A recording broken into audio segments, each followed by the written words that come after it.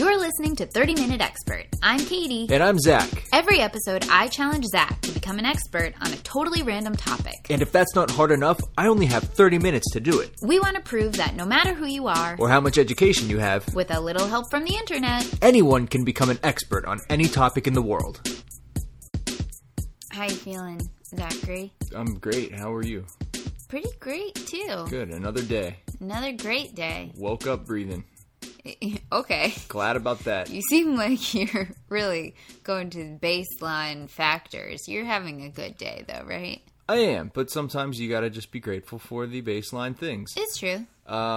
You've been watching a new You don't watch so much TV, do you? Well, I just have too much school. Exactly. Work. Not that you don't enjoy it. I love TV, and I plan on watching a whole bunch more soon. I but know, right? while Won't you're that in be school, nice? it's just, you just got to do your schoolwork is what you got to do. It's been a really long time since we've watched a new show. Yeah. Gotten into a new show. There are... I know. Not even a couple. Like one or two shows that we do keep up on. Mm-hmm. But barely.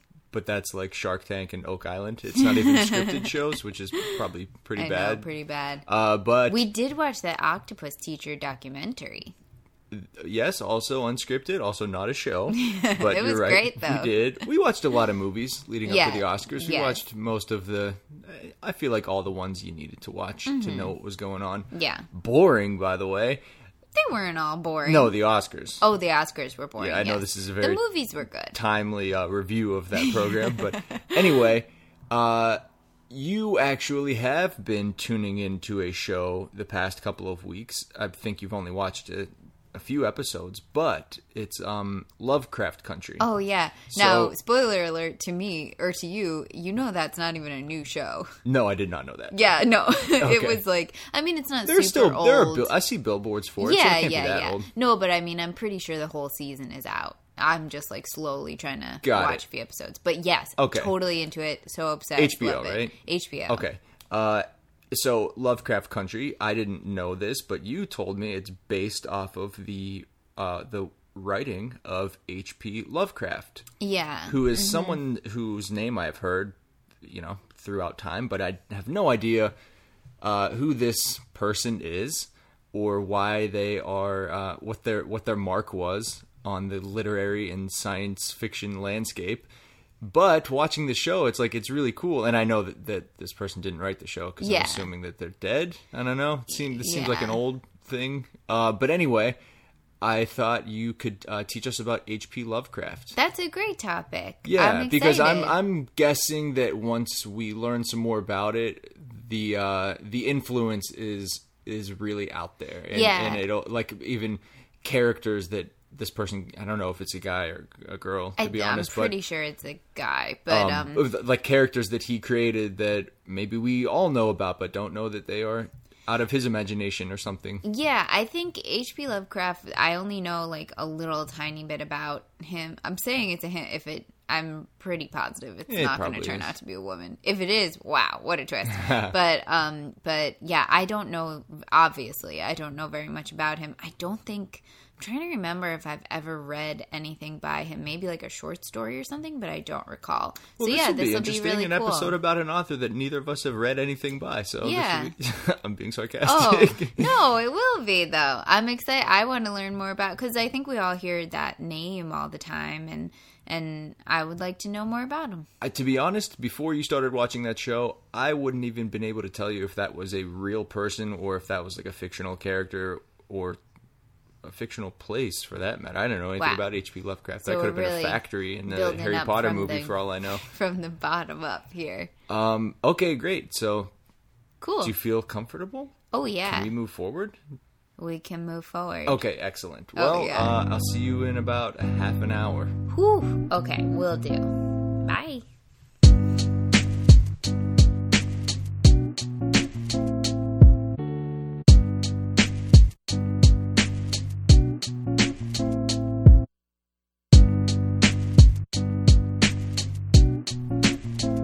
And we're back. Yes. And you were going to teach us about low-rise jeans, right? No. What's this episode about? This episode is about H.P. Lovecraft, yes. the author. And at the very end of that little intro, you asked me if I was comfortable, and I said yes, and I was. And now I've done my research, and I'm not comfortable at all. What went wrong? I don't know why. I had a hard time with this one. I think because it's just the topic is a person, so it's like, what, am I going to just tell you his whole life story? No, but also maybe yes. So whatever. We're going to do what we're going to do. It's going to work out. Also, as you will see, this guy, he is complex. Obviously, he's famous for some good things he did because he wrote things that people really like.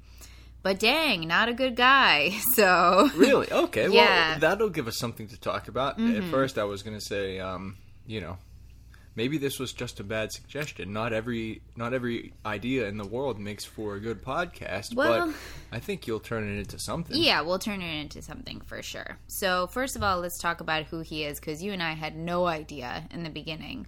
He is a boy. He is a boy. Yes, he is a boy.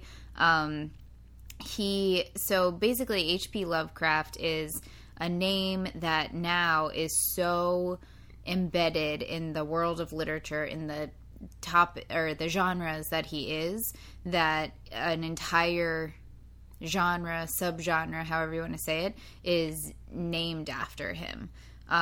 Like, things are called Lovecraftian. Oh, okay. That's pretty cool. Yeah, it's pretty definitely cool, right? Making your mark in the world. Exactly. Yeah. I think I've said this to you before. I always find that really fascinating when, usually I think of it in terms of film directors, that they have such a clear voice or such a clear vision that when you see a movie, you go, oh, that's, Wes Anderson or whomever. Right. That's pretty cool. Even whether you like it or not, it's pretty impressive to have that strong of a vision that another person can recognize it. And so that's totally what's going on here. Like, this dude, have a style your own that it is instantly recognizable as your own. Exactly. Or derivative of that person. Exactly. So, like, just to give a brief overview of what's going on here, H.P. Lovecraft wrote horror, but it seems to be not your typical horror with just, I don't know, kind of like, someone's trying to murder me or something like that. He specifically got really into no real better word for it than like monstrous creations of his own mind. What year are we talking? The 1920s is when he's most active.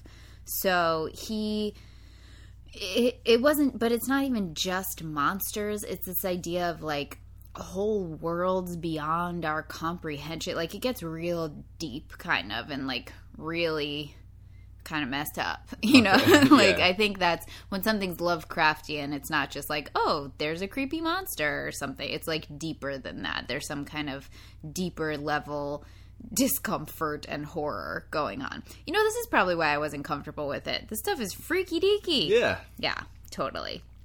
I thought that this was an interesting quote, again, just to like get us into the feel of it before I start telling you about Lovecraft the person. Some people will call his style cosmic horror because it deals with stories that come from a world that doesn't make sense to us, leaves us unable to comprehend what's going on anymore. So, like, beyond this realm even. Does this kind of make sense? Yeah, I'm following with you. Okay. Yeah. I think this all makes sense so far. Here's something that Lovecraft said about his own his own take on what cosmic horror is. He says, "Now all my tales are based on the fundamental premise that common human laws and interests and emotions have no validity or significance in the vast cosmos at large. One must forget that such things as organic life, good and evil, love and hate, and all such attributes of a negligible and temporary race called mankind have any existence at all." So this is extreme, right? This dude is like, nothing exists. Yeah, throw every rule out the window. Yeah. That's a pretty cool quote. A few seconds into it, I was like, wait, you got to really pay attention to this.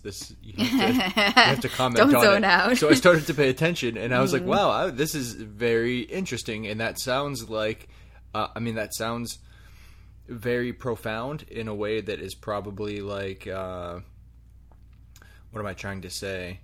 I believe him. I believe that quote. That does sound like that's coming from somebody. That quote was just so weird and and also off-putting in a way that it's like whoever's writing that quote is probably writing the content that it is describing. And spoiler alert, like his life story kind of explains why he is this person. He's got a lot going on that's not great. But so one last thing we'll leave with before we move into his life story. This is just another kind of like sum up of his writing. In Lovecraft's conclusions, the universe is revealed to be impossibly bleak and beyond possible human understanding. There is no hero in these tales. There are but two options his characters are thus faced with: go mad or run. So this is horrible, right? It feels horrible. It feels hopeless. Bad, pretty hopeless. Horrible, hopeless, bad. Okay, great. So let's meet the man. What's up? He was born on August 20th in 1890 in Providence, Rhode Island, in his family home. His name is Howard Phillips Lovecraft. So that's his real name. I was definitely expecting Lovecraft at least to be No, I know. Up. Yeah, isn't that funny? So he is in this very waspy, white, New England type family. Everything I read, they have money, they've been here for generations, et cetera, et cetera. It's just like your good old-fashioned, old money white people in Rhode Island in 1890. Yeah. So... Pilgrims, definitely. So, I don't know, could have been okay, right? He's got all this privilege, all this whatever. No, doesn't go well. So when HP is 3 years old, his father has essentially a psychotic break and is institutionalized and dies in the essentially mental ward. Yeah. Which don't sound fun back in the day. No. I was actually just reading that I think this was in England in the 18th century. People would actually pay money to walk through the I don't know what they called them back then, but mental ward, asylum, whatever. People would pay money to walk through there and gawk at the people living there, patients, whatever they're called. Like a zoo. Isn't that insane? Horrifying. Yeah. So not good. So his father dies. HP for his whole life, he's only 3 when this happened, so obviously not at the time, but soon after, when he becomes more of a person, and then for the rest of his life, he maintains that his dad fell into a paralytic state from overwork and stress, that he just like became paralyzed and basically like had a breakdown from overwork and stress. But his death certificate and all the records at the time indicate that he died from late stage syphilis. So it's unknown whether HP knew that and just denied it his whole life, or whether he was kept in ignorance of that fact. But and that does mess with your brain, right? Yes, absolutely. Yeah, it messes with your brain. So after his father dies, he lives in this family home with his mother, his aunts, and his grandparents. And he was apparently very, very smart child. Like at 3, he was reading and writing already. His grandfather, I think, had a really big influence in his life. He introduced HP to all kinds of classic literature, like at 3. Yeah, that's pretty insane. Including some old English stuff that was maybe kind of gothic and kind of weird and freaky. So that could be maybe one beginning of where he started where that with seed this. Was planted. Mm-hmm. But this new fact is like a clear planted seed. So when 3 years after his father dies, so now he's 6. I think he's almost 6. His grandmother died. And after his grandmother died, his mom and his aunts wore these like long black mourning dresses all the time for, it seems like they wore it for years, but probably at least a year. Yeah. And for some reason, he was really freaked out by them. Like, I think probably the combination of them, like, weeping and, like, walking around this house in these black dresses all the time. Wait, and how old was he? He's 6. He's a little boy. That's super scary, especially if it's, like, starting the day your grandfather, or was it grandmother dies? Like, that's obviously a traumatic experience. And then just starting that day, your mom and who was aunts go into this different state. Like, in your 6-year-old mind, they effectively just, like, transformed into a he started being. They transformed into night gaunts. He started having nightmares with these characters in these long black robes, and he called them night gaunts. Like, that was just the word he came up with for them. And that came in his writing in later years. He wrote about that. Yes, he has characters that are freaky, long-robed, black, creepy people. And so it's very, people point to this time as, like, a direct inspiration for that. Yeah, no kidding. So then, by the time he's 7, he starts his writing career. Well, not really, but he starts really writing. And it seems like at that time he was mostly copying and reworking a lot of Greek myths. He was very into Greek myths, and that's what he was exposed to. So he was just kind of, maybe doing remixes of them in some way, and not very good writing, nothing that really withstands the test of time, but he starts dipping his toe in it then. And what if he watched Mamma Mia? For his Greek phase. So he's very into astronomy. It's interesting. It sounds like he's a very smart boy. He has a lot of potential. He's very into astronomy. At points, he gets very into other sciences, chemistry, even anatomy.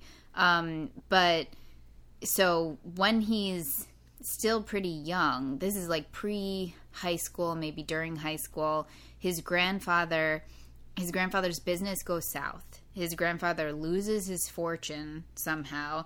He and his mom have to move out of the family home, which when you're rich white pilgrims, this is devastating. So this is like very disruptive, their whole life, very sad.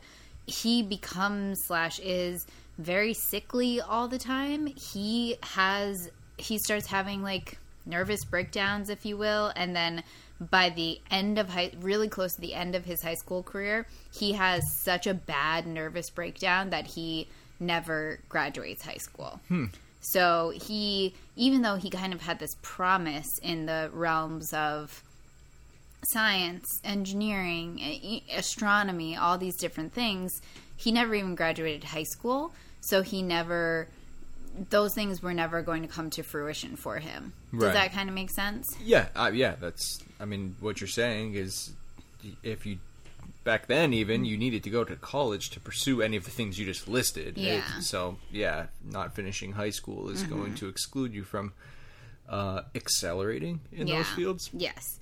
So after his, he doesn't graduate from high school, but after high school is over and he's out, this is when he really starts writing. And I was having a hard time because there's no like big moment for him, because he's one of these interesting stories that, again, spoiler alert, but he was not successful in his lifetime at all. Oh, really? Well, that's interesting. That's something. Yeah, so there is no one moment of like, and then this was his breakthrough, whatever. Yeah. And so it was kind of hard because his whole story is just like, he wrote this short story and it was published here. He wrote this one and it was published here. But it's nothing to, I'm not going to like read through all the things. So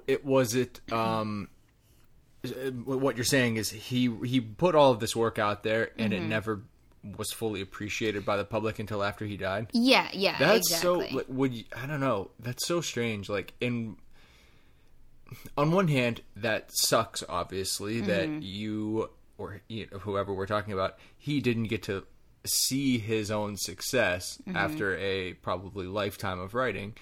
But on the other hand, it's like it's almost cooler in a way. It's a post-mortem vindication, but to after working your butt off for all these years, And then, I don't know, what would you rather be super successful and probably beloved during your lifetime? Especially when you hear, I mean, I feel like the premium example of this is, well, at least for me in the circles I'm in, is Van Gogh. So Van Gogh was not successful in his life. You do run in some Van Gogh circles. I do. But I mean, like, when you think of Van Gogh, he cut off his ear and killed himself. Like, that's not fun. This guy doesn't have a good life story either. You know, even Edgar Allan Poe is the same way. People who are successful in their lifetime. That's true. There's always a percentage of the population who don't have a good life story. Right. And who end their life tragically, no matter how successful they are in the moment. And especially for someone like a writer who it's like, what is fame to you anyway? All it is the knowledge that people are reading what you're writing. Your life is still just probably a pretty solitary one where you don't accept outside influence into your artwork. So you're just cooped up writing anyway. Well, I think this is all very subjective. You're describing one kind of writer. There's plenty of writers who aren't like that at all. And I think the point is, though, you can be a happy person who isn't super successful, or you can be a happy person who is super successful, or you can be miserable and be either one of those things. Like, it's about you. It's not about the external validation of your work. So some of these people are just like, this is a miserable dude if I haven't gotten to it yet. He is always going to be miserable. Can I ask a question? And maybe you don't have the answer. Was he financially successful in his lifetime? I mean, No. Let me get to it. Okay. So in the 1919, he's 29 now, and his mother has a nervous breakdown, essentially, that lands her in the same institution his father was in. The time. Yeah, it really makes you be like, what is going on here? Everyone was a hot mess.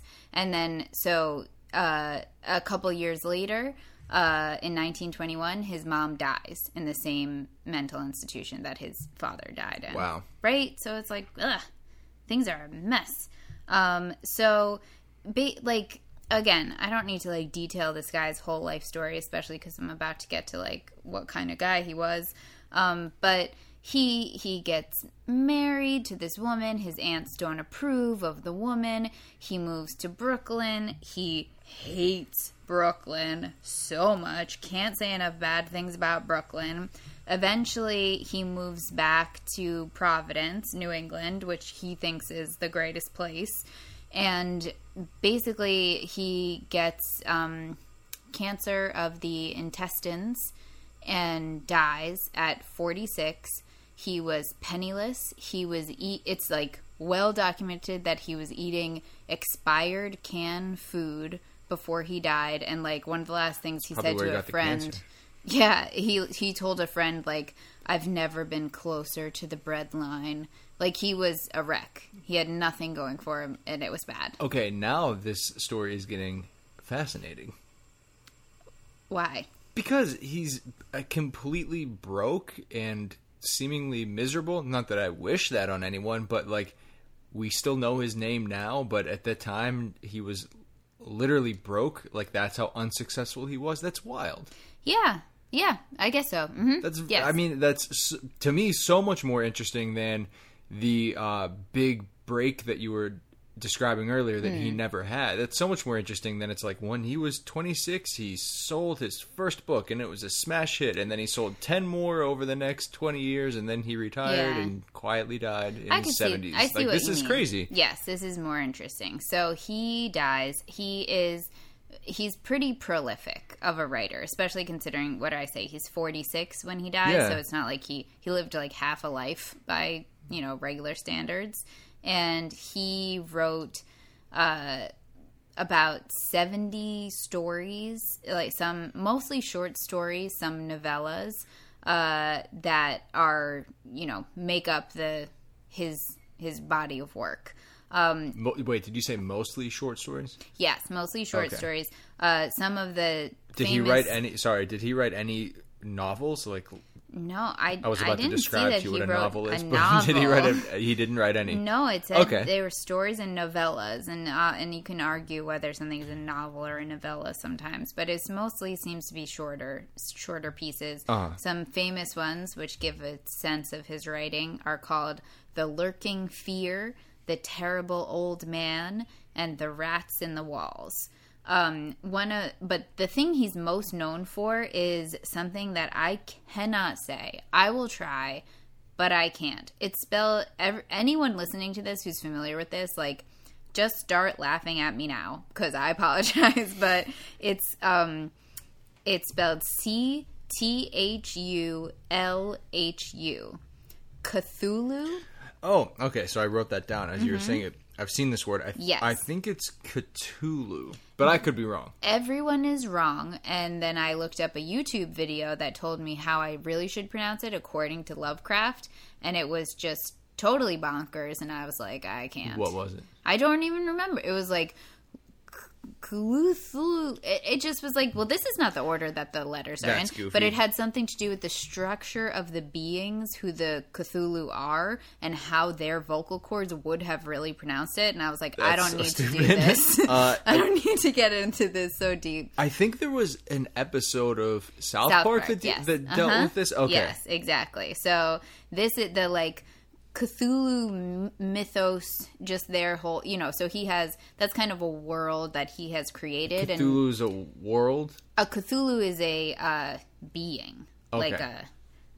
It kind of looks like sea an creature or something. Yes. Yeah, okay. So, but so that whole world that those guys exist in, he really kind of built out, and a lot of things take place with those guys and in and a lot of their different world. Stories, you mean? Yes, exactly. Got it. So that's that. As far as I could see, that's the one specific thing that is most referenced. But then just the whole, like I said, Lovecraftian genre. Lots of writers point to Lovecraft as inspiration.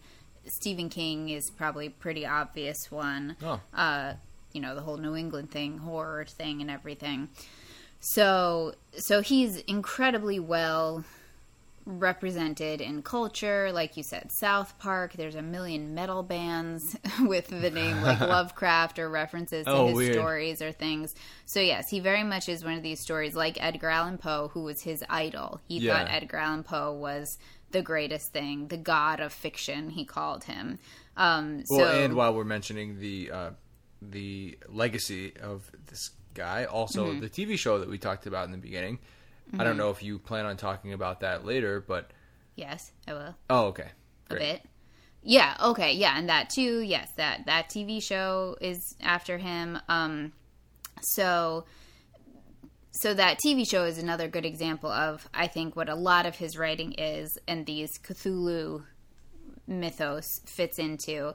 It's tales of ordinary New Englanders' encounters with horrific beings of extraterrestrial origin. And as we know from, it's not really spoiling much, if you watch the pilot of Lovecraft Country, that is well represented, let's just say. Right? Yeah, definitely. It's very interesting. I think I've only seen the first 2 episodes. Two episodes. It's pretty cool. So that, I'd say, is pretty much the deal of him. His life. We've gotten into how he really blew up after his death. Now, I'm going to save basically the rest. I'm going to do some fun facts at the end that have some more interesting facts about him. But we have to address the biggest thing about him, really, which is this dude was so racist. Like, he was just... And you know when you're like, oh, okay, he's against everyone. Literally everyone. Like, anyone who is not a white Anglo-Saxon, Pilgrim, basically New Englander, he hated everyone. This dude had it out for literally everyone. Remember when I said he hated Brooklyn? Yeah. Literally, he, could not say enough bad things about Brooklyn because he just hated every single person in Brooklyn so much. Wow. So, yeah, because when you see, I saw, as soon as I started researching, a lot of things pop up about H.P. Lovecraft was white supremacist. He was racist. And you're like, okay, so maybe there's yeah, a couple in things in his writing. Culture, he's yeah. being dragged for this and that. But no. This man went out of his way to be like, if anyone thinks they're more racist than me, listen to this. Oh like, he was so bad. Yeah, he hated everyone. He hated black people, Jewish people, Irish people, Italian people, Syrian people, Chinese people, everyone. Native Americans, hated them all. Specifically called out all of them in various points of his life. So who does that leave? Like, it leaves him. I mean, like, English, like, it leaves English white people who live in New England. Right, so... Yeah. This is, really, that's it. This is... Yeah, that's the most extreme form of racism, I guess, when you literally hate everybody who's not exactly what you are. Yeah. That's, you know who he was a big fan of? I have no clue. Adolf Hitler. Really? Yes. I figured he'd hate him because he's German. No, he just thought he actually thought that. I saw a quote where he was like, the enemy of your enemy is your friend, right? Yeah. Well, Germans, I guess maybe he's cool with, because I think he's also just one of these people who believe, like, let's make Germany more German, let's make France more French, you know, like just keeping things pure and no mixing of races and things like that. All these creepy-deepy things he's very into. I read a quote where he was like, man, Hitler, he's a real embarrassing goof, but gotta love his ideas. Like, wait, that was a from H.P. Lovecraft. I mean, I'm paraphrasing, making him sound a little more down home than he is. But yes, this is his, you know, feeling. But did sentiment. he? Two questions. First, did he? So he was talking about this, obviously, because you're mentioning quotes and things like that. Like, where was he saying this? Was he? He was just an outspoken, prominent racist. Like, would he be at, like, rallies and stuff like that? What? No. Where does this come out? Is a fun fact. He wrote. So I told you he wrote like 70 stories. Yeah. Impressive. He wrote, and there's documented, around 100,000 letters in his lifetime. He was incredibly prolific in his letter writing. Apparently, only Voltaire is the only known documented person to have written more than that. So that's where we get a lot of insight into his mental state. That is 100,000 letters. Almost 2,200 letters for every 46 years of his life. What? 2,200 letters a year. Said he died at 46. Yeah, obviously he wasn't writing letters at 1 and 2 and 3 and 4 and 5. So, but even then, that's 6 letters a day for his entire life. That's insane. Yeah. So that's where we get a lot of these. To whom was he writing these letters? I guess just I don't know, because it doesn't seem like he had many friends. I mean, he was a weird dude. He was like a vampire. Because you know how I said he was very sickly? And he was literally sickly. He had cancer at the end of his life, but he was always sickly. That, like, he wouldn't go outside in the day. The description of him sounded like, oh, this dude's a straight up vampire. Like, he was very white and pale and stayed inside and didn't see anyone. Did you read anything about World War I with him? Because he would have been like the perfect age to be in World War I, but I wonder if he was just exempt because of his I didn't read form. about it. It probably, because he didn't seem well. Okay, so that was my first question. Where were these writings coming from? Sounds like the answer is the 100,000 letters. Mm-hmm. Number 2, did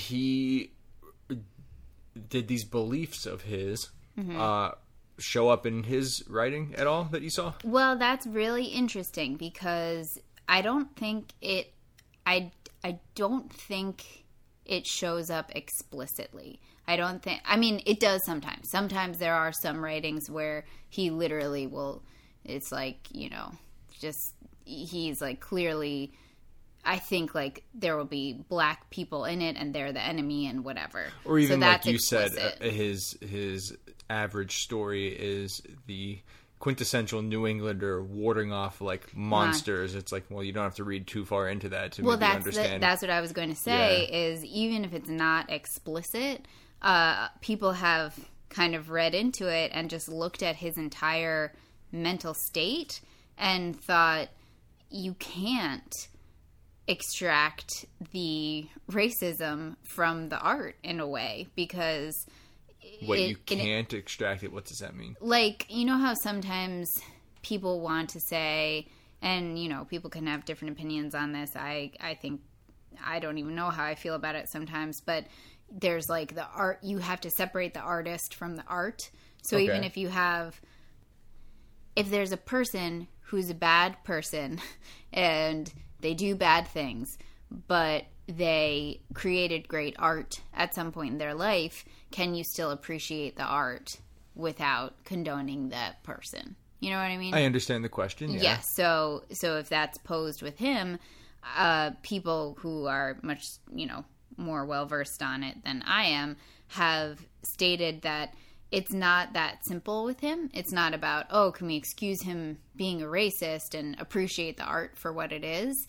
It's like they're intertwined. The racism and the art is intertwined. Without that mental state of being so racist and living in such a state of fear and hostility against other people, we probably wouldn't even have the art as it exists. He probably wouldn't have written the things he did, written the way he did, the way he's so...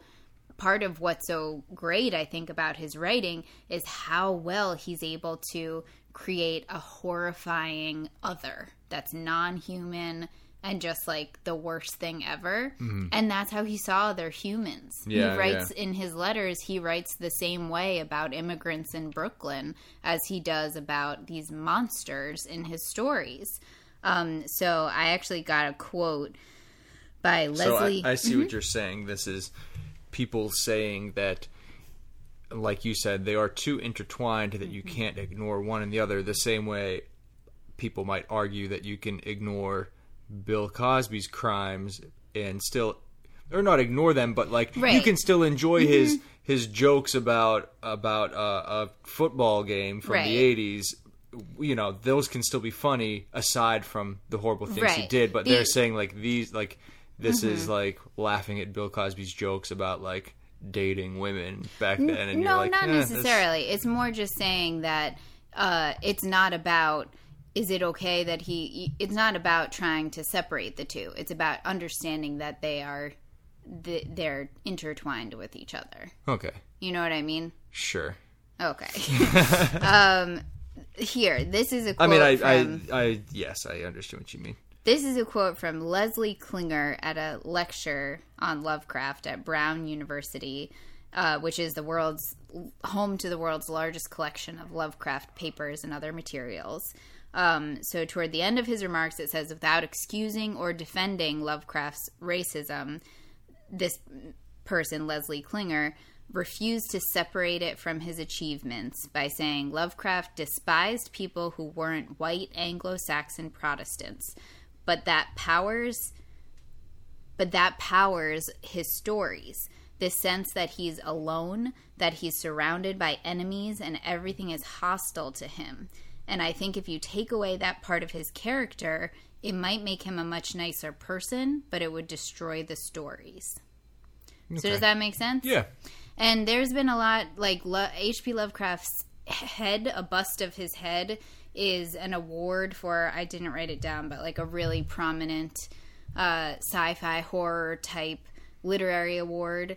And recently it's been removed and replaced. And it was interesting because there would be black writers winning this award and being like, now I get to take this dude's head and put it in my house. Like, why do I want this? So I don't know. That's kind of like a win. Right. Like, really, though, it's interesting. I think with things like that, people often like everyone's going to react to it in a different way. Everyone reacts in a different way, yeah. And it's like, well, is it really helping anything if we just delete him and never talk about it? Maybe it's better to keep it, but acknowledge what's going on. But, you know, people feel different ways about it. Right. Anyway, so that's pretty much what I got about him. Okay, well, that definitely turned into something. I know before we started recording, you were very nervous about how this episode was going to shape up or whether or not it would surpass the 10-minute mark. But this was cool. Yeah, it wasn't bad, right? It's interesting. It's interesting to think about. I really did find the whole discussion of his racism and how it informed his art very interesting. Something interesting to think about. And maybe almost a way to not appreciate the art by ignoring the artist, but learn from the art by being aware of what was informing the artist, kind of. Well said. You know? Yeah. Like, yeah, I think it's just interesting to think about. And also, it's not like he's this horrible racist dude who is writing these really happy love stories who everyone falls in love, whatever. It's like, no, maybe it's interesting to see, oh, this is what a mind poisoned by racism puts out there. Mm-hmm. And maybe we can be entertained by it, but also we can learn that that's not the way to be. Yeah, it doesn't look very happy. Yeah. And it sucks. Yeah, and totally. This dude, obviously, like you said, while he was alive for this short time, he didn't seem to be a very happy person. No. Not happy at all. Very unhappy. Not happy at all. Unhappy. I hope I made that clear. Every single letter he wrote was miserable. Wait, just terrible. One last thing. Mm-hmm. I know we're about finished up. Did he have a family at all? Oh, like children? Wife, kids, yeah. No, he did have a wife. That wife that he married that his aunts didn't like. Oh, right. But they actually got divorced, but never... Thanks a lot, aunts. Yeah. Yeah, so no, nothing really good. Very sad dude. Mm-hmm. But people love his writing. People love these creepy worlds he created, and they love his writing. One last question, and this will really be my last one. Okay. And you can keep the answer short. When did his writing start to become well known? I'm not even positive, but like I don't know exactly when. But it is one of those things that kind of miraculously ramped up. And by 1977, it was 40 years after his death that Lovecraft received a headstone of any kind. So he died into obscurity. He just died. And then by 1977, a fund created by his fans paid for a headstone for him. So my point is, he died in 1937, mm-hmm. obscure, penniless, nothing. By 77, enough people got together and pooled money to give him a headstone.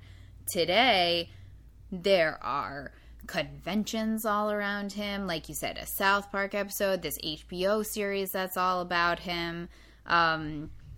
So I think it just kind of started and just blew up at some point. You know what? That HBO show makes a lot more sense now, mm-hmm. knowing how racist it has come to light that he really was, because the HBO show, when you first hear that and how horrible of a past this guy had, it's like, wow. And they're making a show based off of his stuff. That doesn't seem like something that they would normally do today. But having learned that and thinking about the show, the mm-hmm. little bit, again, that I have seen so far, I'm realizing now that the creators of that show were very well aware of mm-hmm. where this guy's head was when he was writing this stuff, and they are kind of using that as I wouldn't say a device, but they have incorporated that fact into the show. Yeah. Yeah. Cool. Right? Yeah, that is cool. It's interesting to think about. I think it's an interesting way to look at just all these things we're learning about how people from history who maybe we held on pedestals at one point have more going on than we knew, and how to deal with that. Also, as I always advocate for, a great story on how get your kids therapy, because look what happens to them when they have these tragedies early in life and then are not taken care of. No one, to me it feels like no one was looking out for this kid. All these devastating things happen one after another, so he just needs to turn into a freaky-deaky vampire racist who writes really creepy stuff for the rest of his life. His dad probably had that mental breakdown when a immigrant family moved in down the street. That's probably what set him off. Yeah, it may have been. Cool. Anyway, I hope that was interesting. Very interesting. Okay. I'm very pleased with how the episode came out. Great. And I know you were a bit nervous. I was nervous. And listen, guys, if this wasn't super great for you, just watch Lovecraft Country. I can fully vouch for that. It's a really good show, and you'll love it. Yeah. Sponsored by Lovecraft Country. HBO. Thanks for listening. Follow us on Instagram at 30-Minute Expert Podcast, where you can see cool photos of all the things we talked about today. And send us suggestions for future episodes. Also, if you're a real-life expert on one of the topics we covered, write to us and let us know what we missed. You can email us at 30-Minute Expert Podcast. That's 30-Minute Expert Podcast @gmail.com. If it's something especially interesting, maybe we'll read it on the show. If you're enjoying the podcast, please subscribe. And if you're really enjoying it, write a review. Thanks so much for listening. We really appreciate it. Bye-bye. Bye.